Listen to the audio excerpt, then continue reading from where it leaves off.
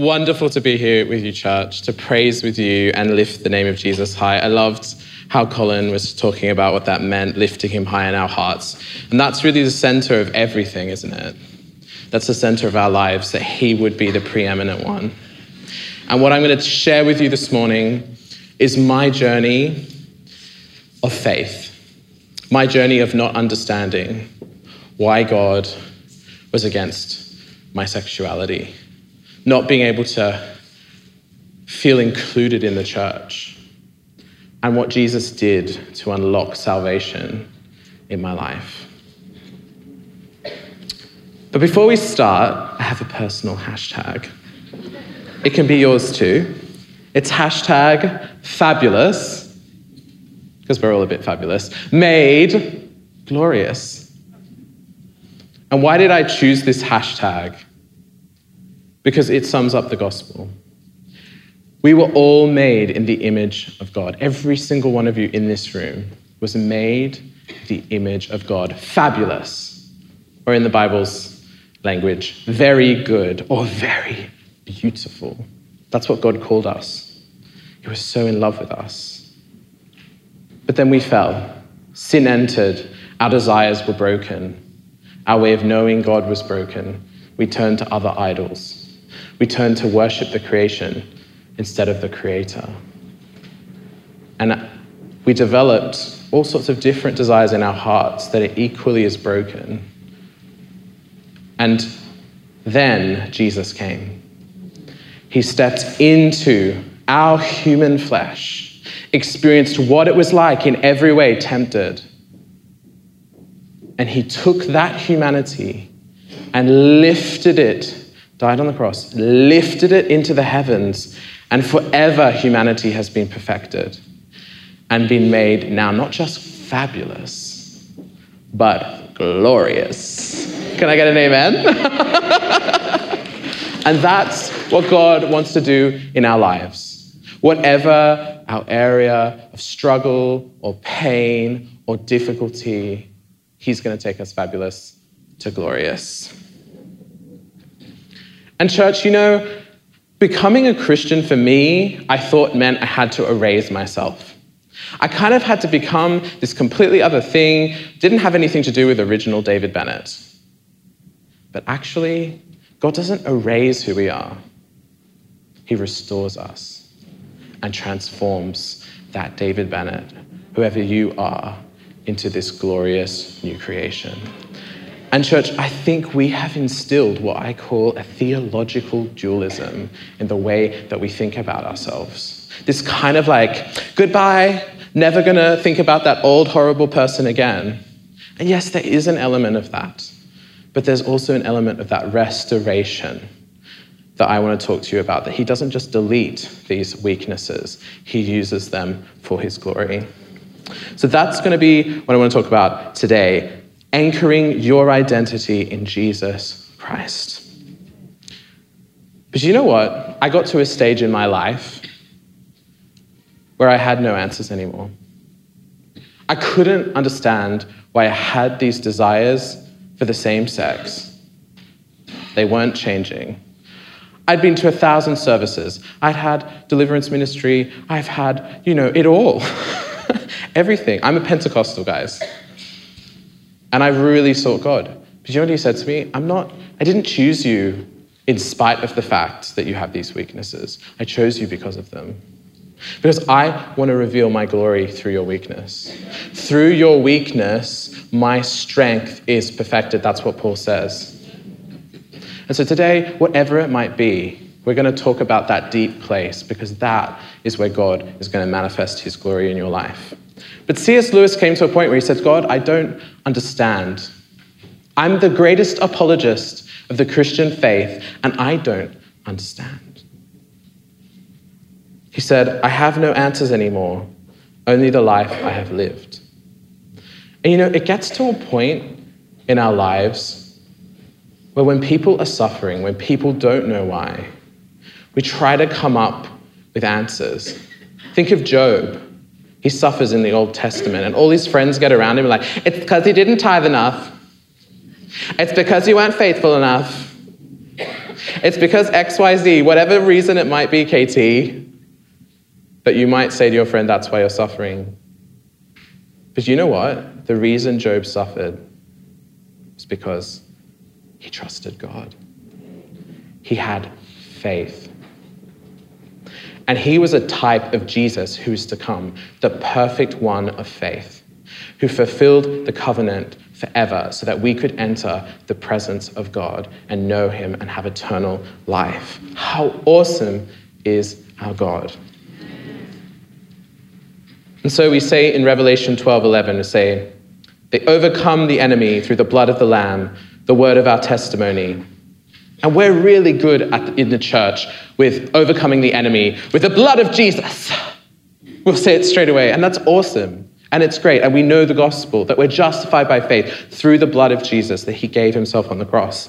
And then there's the second, which is the word of our testimony.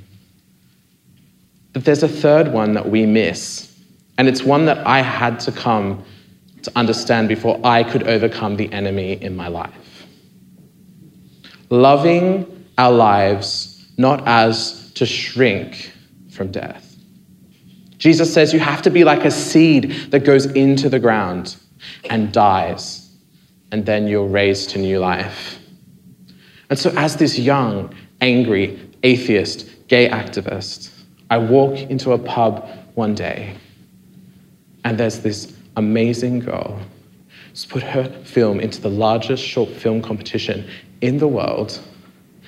I hate Christians. I've had debates with them all my life. I have teared down Christian posters at university and put gay marriage march posters over the top. And she is there, and never in a million years would I think she would be a Christian. These Christians trying to indoctrinate me with this deluded notion of living forever with a first century Palestinian carpenter. What is wrong with them? So I can't have a boyfriend, I can't get married because of that?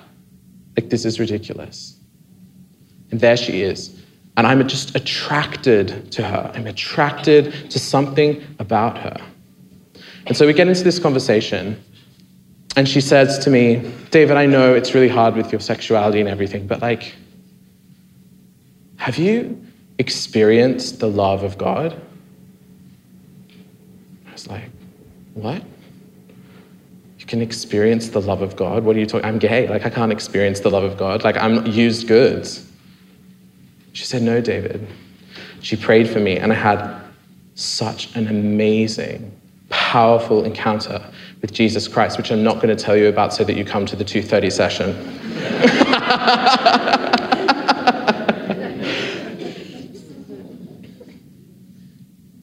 But in that pub, I discovered the love of God. And it turned my life 180 degrees upside down.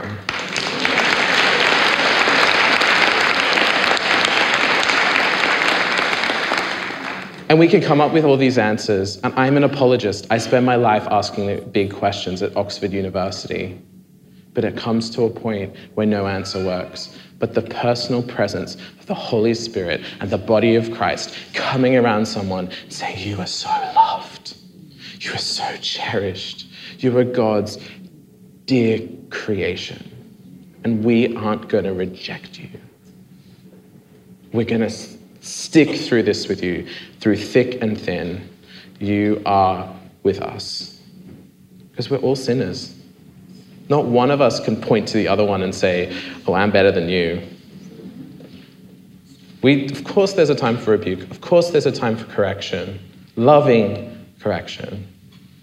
But ultimately, we have to carry one another's burdens. And church, we haven't done a good job at carrying the burdens of the LGBTQI community in the church.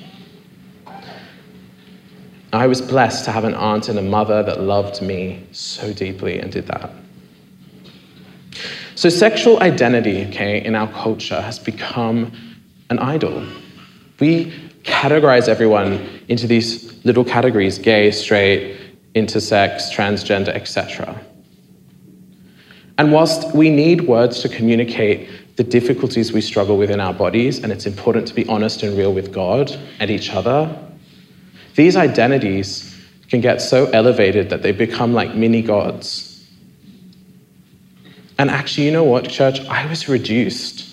My humanity was reduced down to the constant thing of I'm gay, I'm gay, I'm gay, I'm gay, I'm gay. I'd be like, hi, my name's David Bennett, I'm gay, and if you have a problem with that, I have a problem with you. Thank you very much, Shaniqua. Let's get some sass here. That was kind of how I was. But you know what, church? I was controlled by self-rejection. I knew it was wrong to reject myself because I was gay. I did nothing to deserve the fact that I have those desires. I did nothing. I just developed them. I wasn't abused. I didn't have any of all those theories that people had. I have a bad relationship with my father. I have a wonderful relationship with my father. They didn't fit. All the answers of the friends of Job, this is why you're gay, didn't work. They failed. And we as the church have gotten around the gay community and said, that's why you're gay, that's why you're gay, that's why you're gay. But you know what? God's not thinking that. God's getting so excited because the glory that he's going to reveal in that person's life is going to be extraordinary. Come on.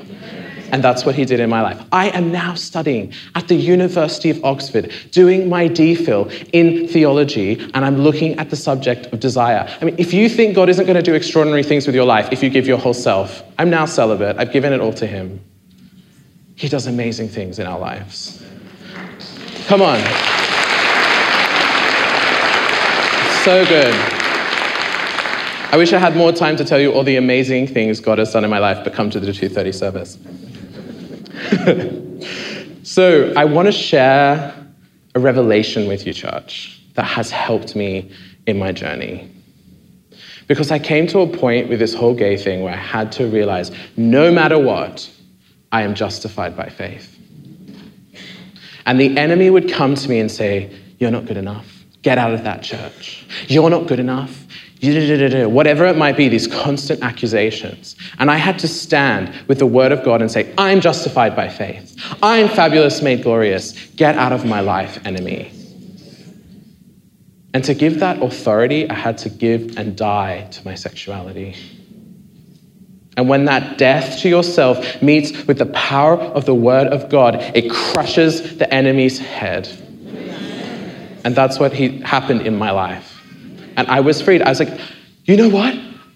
I'm justified by faith. I'm not under the law. I'm free. It's so amazing. And that's not a license to sin. But my gosh, it's awesome. It's an amazing truth, church, that has been the fundamental thing in my life. So I'm going to preach to you about faith as the anchor. Faith is the path to our new creation identity. So I got to this point. I was in church. Everyone's hallelujah, praise God. I'm there like, Lord, what do I do with my sexuality? Like all these people here are looking at me. They all know I'm gay. And what do I do? I don't belong here with these people. They're hating on gay people. They're saying we need to politically come against them. And they're doing all of this. And I'm there and things, the pastor would say things. I was like, you can't say that. That's anti-gay. That's anti-feminist. No. And my aunt's like, shut up. David. And I just had to hold on to Jesus. But every time I came to that church, the presence of God was there. The touch of God, which pulled me out of myself towards the horizon of faith. And I had to hold on to Jesus. And I had this vision where I saw this, basically got to this point where I saw a cliff. I kind of just been walking with God through his presence, and he started to take his presence away. I'm like, Lord, don't do that. I want to feel your presence. He said, now I want you to trust me with everything. I had to die. And I saw this ravine, darkness with nothing, kind of like the Lord of the Rings, See that kind of scene where there's this deep abyss called Hades, right? Death. And God asked me to step out on nothing. Like, God, I'm not going to step over a cliff face. Are you crazy? It's like, step and trust me. So I step out. I'm standing on the hand of God. There is nothing. I don't understand. I don't understand how to be in church, God. I don't understand why I'm gay. Why is this so hard? Am I never going to get married? Am I never going to have kids? Am I never going to have the normal life that everyone else has and I'm always going to be secondhand goods? Trust me. Step again. And again, and again, and again, and trust, faith, faith, faith. Evidence-based trust in the character of God. And I stepped and I stepped and I stepped and I got to the other side. And then God said to me, I'm putting a sword in your hand to bash a way through the scrub where there is no way. I'm making a way for the gay community where there is no way. Because we had put everything in the way for the gay community to come into the kingdom of God. There was this shrub of gossip and cursing and judgment and rejection. And God gave me his word and said, I want you to make a way where there is no way. And so I got to a point and I was exhausted and I was like, God, church is too hard. People don't understand me. Like these people coming to preach and saying they've been healed, but then they actually haven't. When you find out in the background, they've still got same-sex attractions. And God, it's all so hard. I don't understand. And he says, look up. And I look up and there's the city of God. And he said, David, thousands of people will come to faith through you and go to that heavenly city. Just hold on. Faith.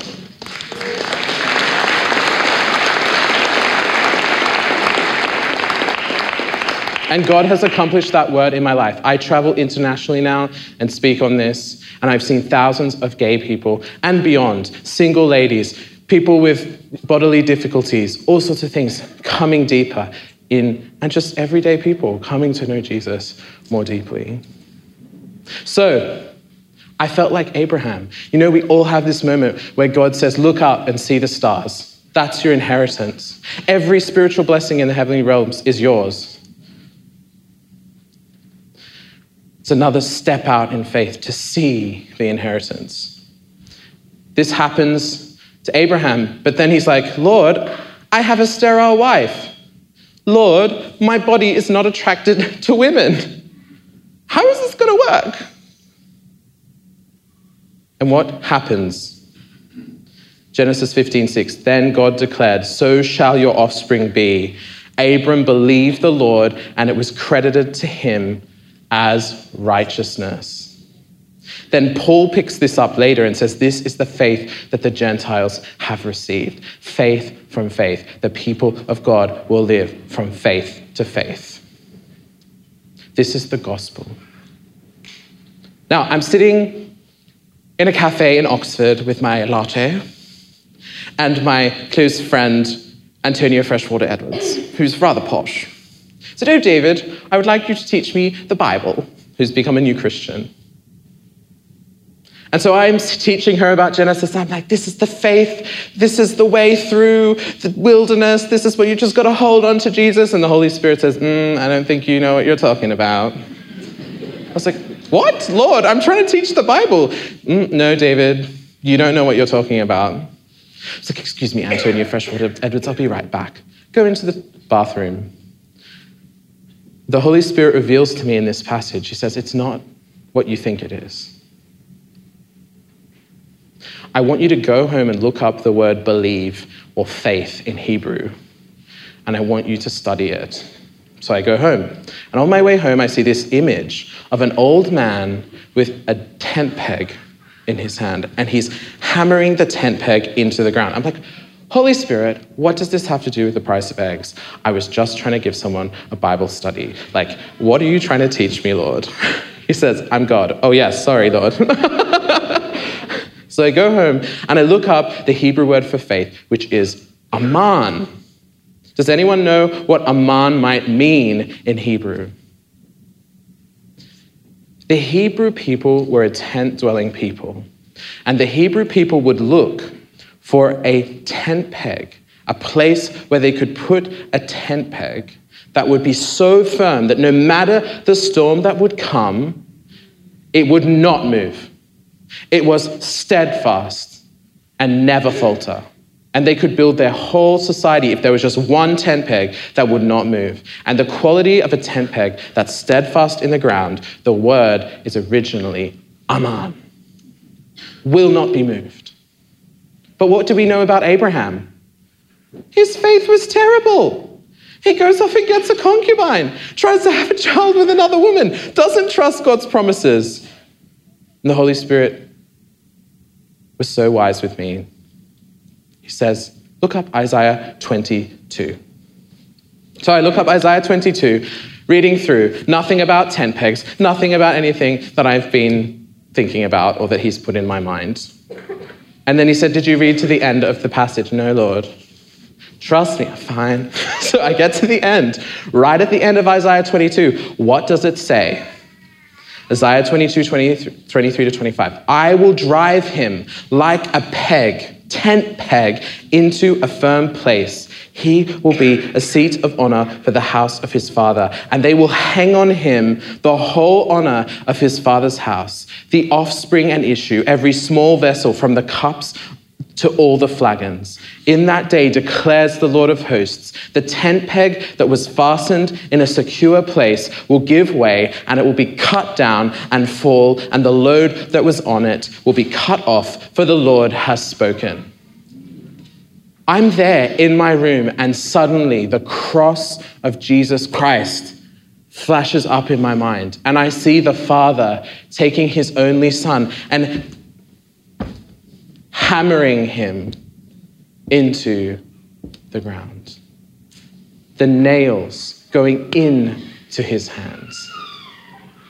That was the faith that allowed Abraham's faith to be credited to him for righteousness. Church, it's not about our faith. It is about our faith, but secondarily, it's the faith of Jesus Christ that has saved us. That he has perfected in us faith, gay, straight, black, white, slave, free, Jew, Gentile, whatever identity label we put on it. Faith has made us righteous with him. It's a free gift from heaven. And I had to discover this as a gay or same-sex attracted person. It unlocked the love of God in my heart because he didn't love me conditionally. He loved me unconditionally. And that became the anchor of my identity so that I could take my gay identity and place it under the lordship of Christ and dedicate my life to him in celibacy. So I go to work the next day. And my colleagues there was like, I hate reading the Old Testament. It's so violent. I mean, and you know when that lady Yael in Judges takes that tent peg and she just gets a hammer and she just hammers it through the head of the enemy? I'm like, oh, Revelation, tent peg, you know? I'm like, that's an amazing verse. And she's like, what do you mean? It's so violent and horrible. Why would you do that to someone? You know, she just was not on the same page. The Holy Spirit revealed to me in that moment, Yael, this insignificant kind of tent-dwelling woman that no one ever would think would be a hero, becomes the hero.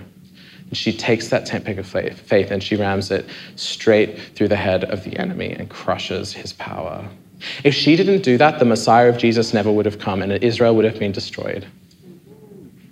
So your tent peg of faith, when you take that and you hammer it into the ground and you say, God, I'm going to trust no matter what, I am going to believe you.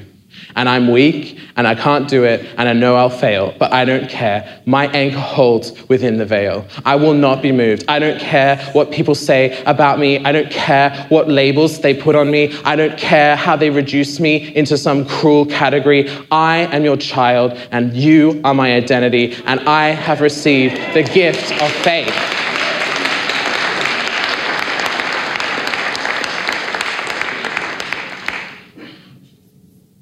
Zechariah 10:4. Out of Judah shall come the cornerstone. Out from him the true tent peg. It's everywhere, church. I'm walking in the street and the Holy Spirit shows up and he says, David, what was Paul's profession? You know the Apostle Paul? He was a tent maker. I just love these things. And I'm like, oh, that's a good Holy Spirit. And then he's like, and what did he preach? Like faith, tent peg, it's everywhere. What did you have to put around the tabernacle so that it would be held up, that God's presence would stay with the people of Israel? Tent pegs all around. Church, that's the kind of faith that I had to receive to overcome my struggle with identity. And I still am attracted to the same sex. I still struggle. But I have chosen to have a man faith. And whatever it might be your child is far from God. It might be that you're struggling with finances. It might be that you have an illness. Do you know what? The place the nails were placed in Jesus' body, that's the place that the glory of God shines out of. It's not your strength. It's your weakness. And so you can get excited. Because he's going to manifest glory in those weaknesses. He's manifesting glory through my brokenness in front of you right now. And that is just the amazing God we serve. So I'm sitting there doing my Oxford studies, lovely. And I've got all my theory, Pauline literature readings, and I have to look at what faith means in Paul's letters. And I get to this curious phrase, pistis Jesu Christou. Can you say that? Pistis Jesu Christou. Pistis Jesu Christou. Okay, church, so what does this mean? It means, in Greek, it can mean two things. And I think this is why Paul used it so often. It can either mean the faith of Jesus Christ or our faith in Jesus Christ. And what God has hidden in this little Greek phrase is the secret of ages, that it's a Jesus' faith that assures our faith, even when we fail. Even when we run 1,000,000 miles from the Father, he sees us. We return to him for the wrong reasons, all of us, just to get a job, so I can kind of survive in life. God, I'm back. And then he embraces us. And that's the faith upon which the whole universe holds. It's the tent peg upon which the whole cosmos is assured and steadfast. It's the center of all things. It's the love between Father, Son, and Holy Spirit. It's the tent peg of faith that renews the whole creation and gives us a new identity in Jesus Christ. But church, it's not about erasing these struggles. It's not about a quick fix, although there are breakthroughs. Hallelujah. It's about walking faithfully and trusting God, even when things don't change. Because, I can see a healing. I've seen people set free from demons. I've seen incredible miracles in my life. But my faith ultimately doesn't lie in that, as wonderful as those things are. My faith lies in the beauty of the character of Jesus Christ. And that when I see that beauty, I say, God, you are so worthy. You are so worthy of my whole body, my whole life. I give it to you. I lay it down, even my homosexuality. And I'm going to be willing, as much of a hopeless romantic as I am, to live without that if you require it. And look, I have many friends who actually are also same-sex attracted or gay, and they've ended up being given the grace to have a wife or husband. And so it's not just celibacy. Some people receive. But you know what? I've discovered something deeper. That actually I would prefer to be celibate. Do you know why? Because the worship I give to Jesus by being celibate is so beautiful. I will never be able to, for all eternity, to give that to him. Because I won't have to trust him when I see him in glory and I see the new creation.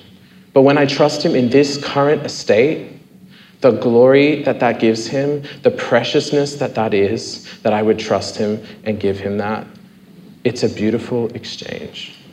And so what I really want to encourage you in, church, is your worship life, your faith life. That please go deeper. Because, people ask me, what do I need to do to love the gay community? And I say, Look, there's so many things. Be like Jesus, first of all. And don't condemn, because then you'll be judged. The other thing is, when it says in Revelation, be hot or cold or I'll spit you out of my mouth.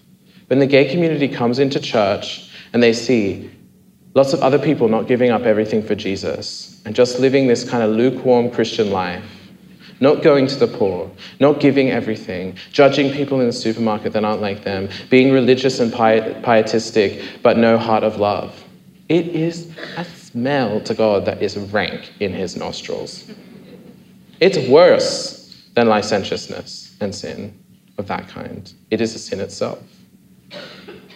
We have to be so careful, church, that we receive this grace with fear and trembling.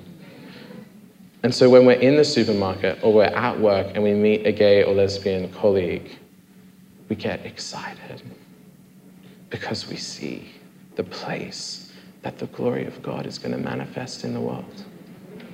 We get excited and we say, awesome, have you experienced the love of God? I know this is going to be hard, but it's been hard for me. I'm hot. I've given everything. You can give everything too, once you discover the beauty of Jesus. And I think for the gay community to feel like they can come into church, they need to discover a church that's willing to give up everything for Jesus and to love not their lives as to shrink from death. Church, I have a colleague called Hassan in Nigeria, and he has a bounty on his head from Boko Haram.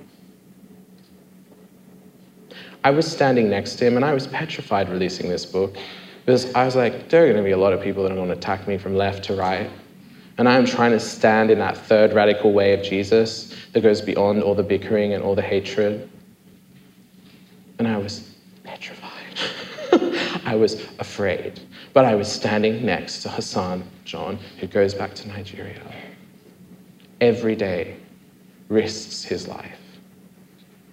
I said, this is nothing. A bit of sexuality. And there is the global church being persecuted for their faith and suffering in the most horrendous ways you could ever imagine, and we're worried about giving up our sexuality. Church, we have got to go deeper. Church, this question is calling us deeper into Jesus Christ than we've ever gone. And you know what's going to happen when we go that deep and we sacrifice our idols and we're no longer lukewarm? Do you know what's going to happen? There's going to be revival.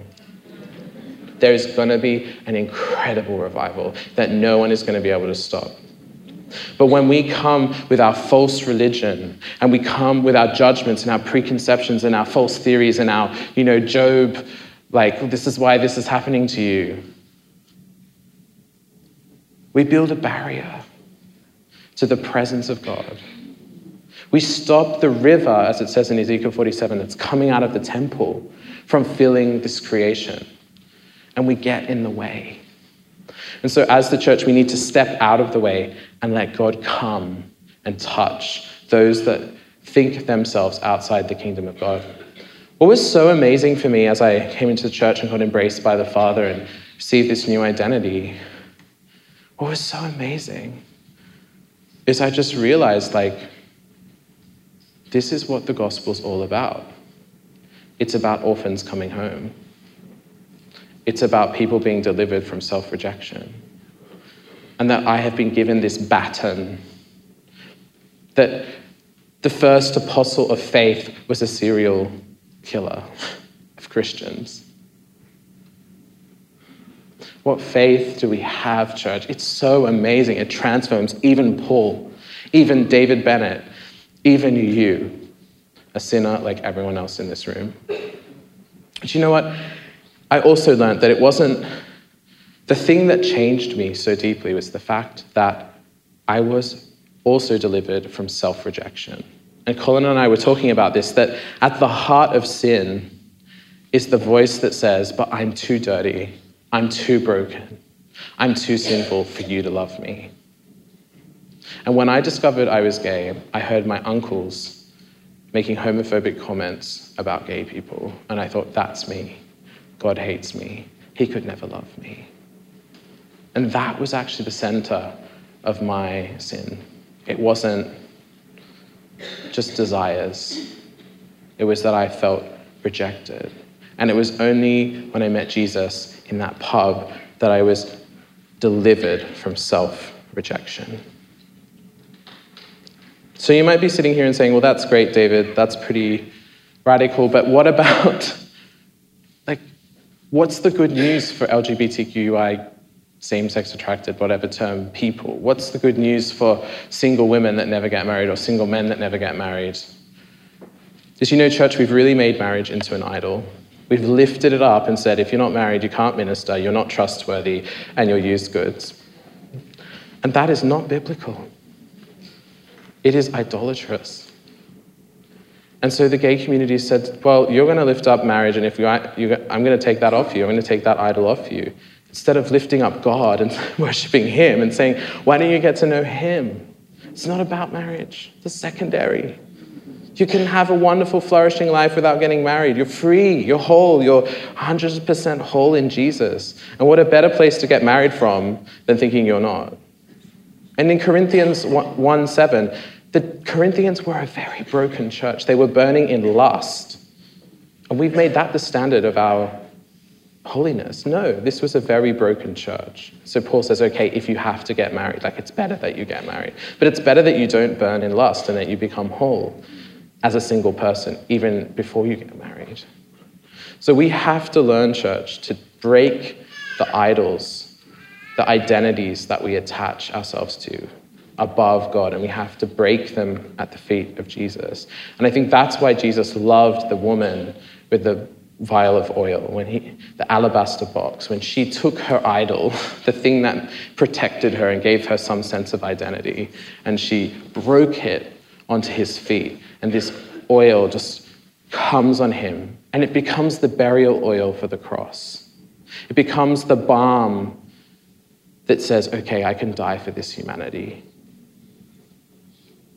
The beautiful exchange that I have learnt through my walk with my sexuality, that is the deepest intimacy that we could ever experience. And it's available for all of us if we just trust God's goodness.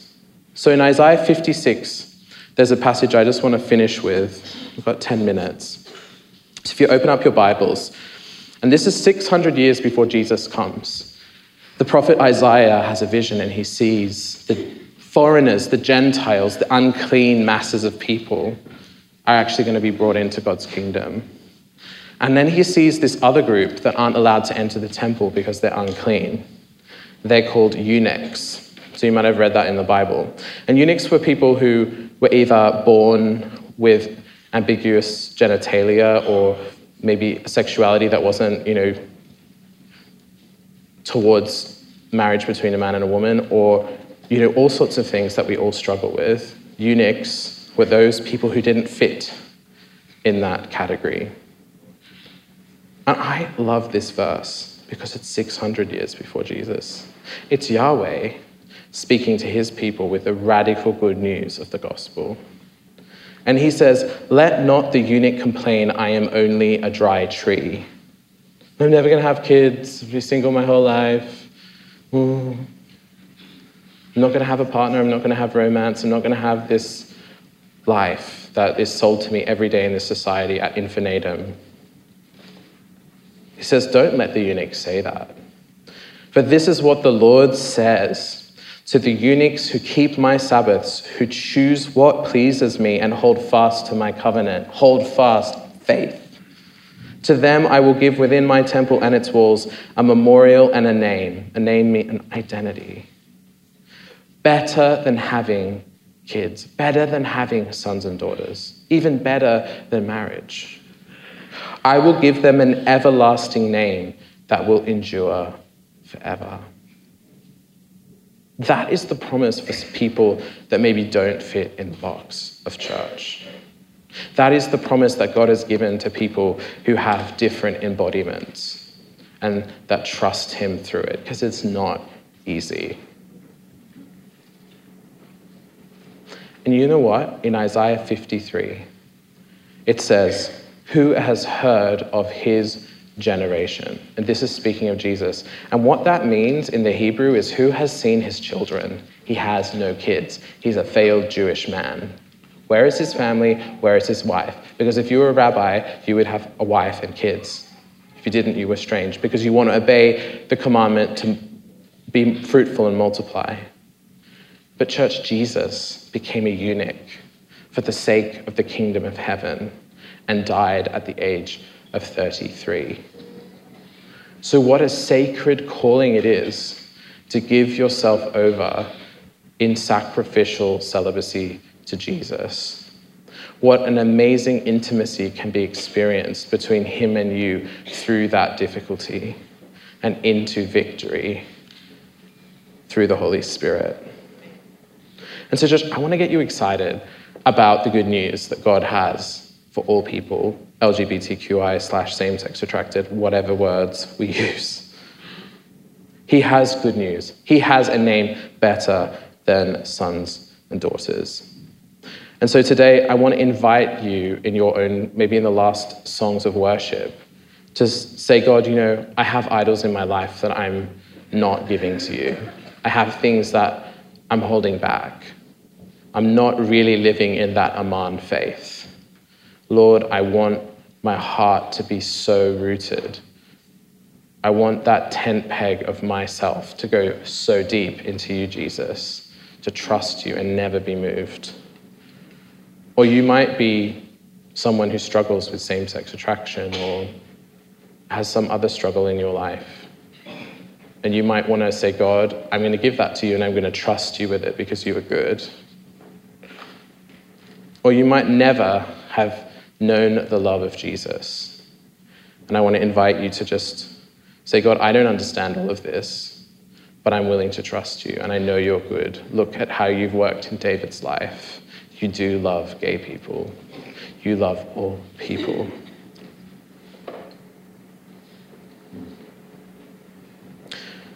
So I want to also just invite you to allow the Holy Spirit to fill you with a heart for the communities in this city that maybe you think it's impossible to reach. And I want us to really press into God's heart for the orphan, for the one that doesn't know him. And to really, I would love KT to be a church where I could see so many people from that community coming in the future, welcomed and loved and led into a life of faith, holiness, and victory in Jesus. So I'm just going to finish with a short prayer and then I'll hand over to Colin. Lord God, I thank you so much for my brothers and sisters here. I thank you for this church. I pray that this church will be a place where the foreigner, the eunuch, the people that seem on the outskirts, Lord, that they could be brought in to your most holy presence and embraced and known and loved by you, Father. In Jesus' name, amen.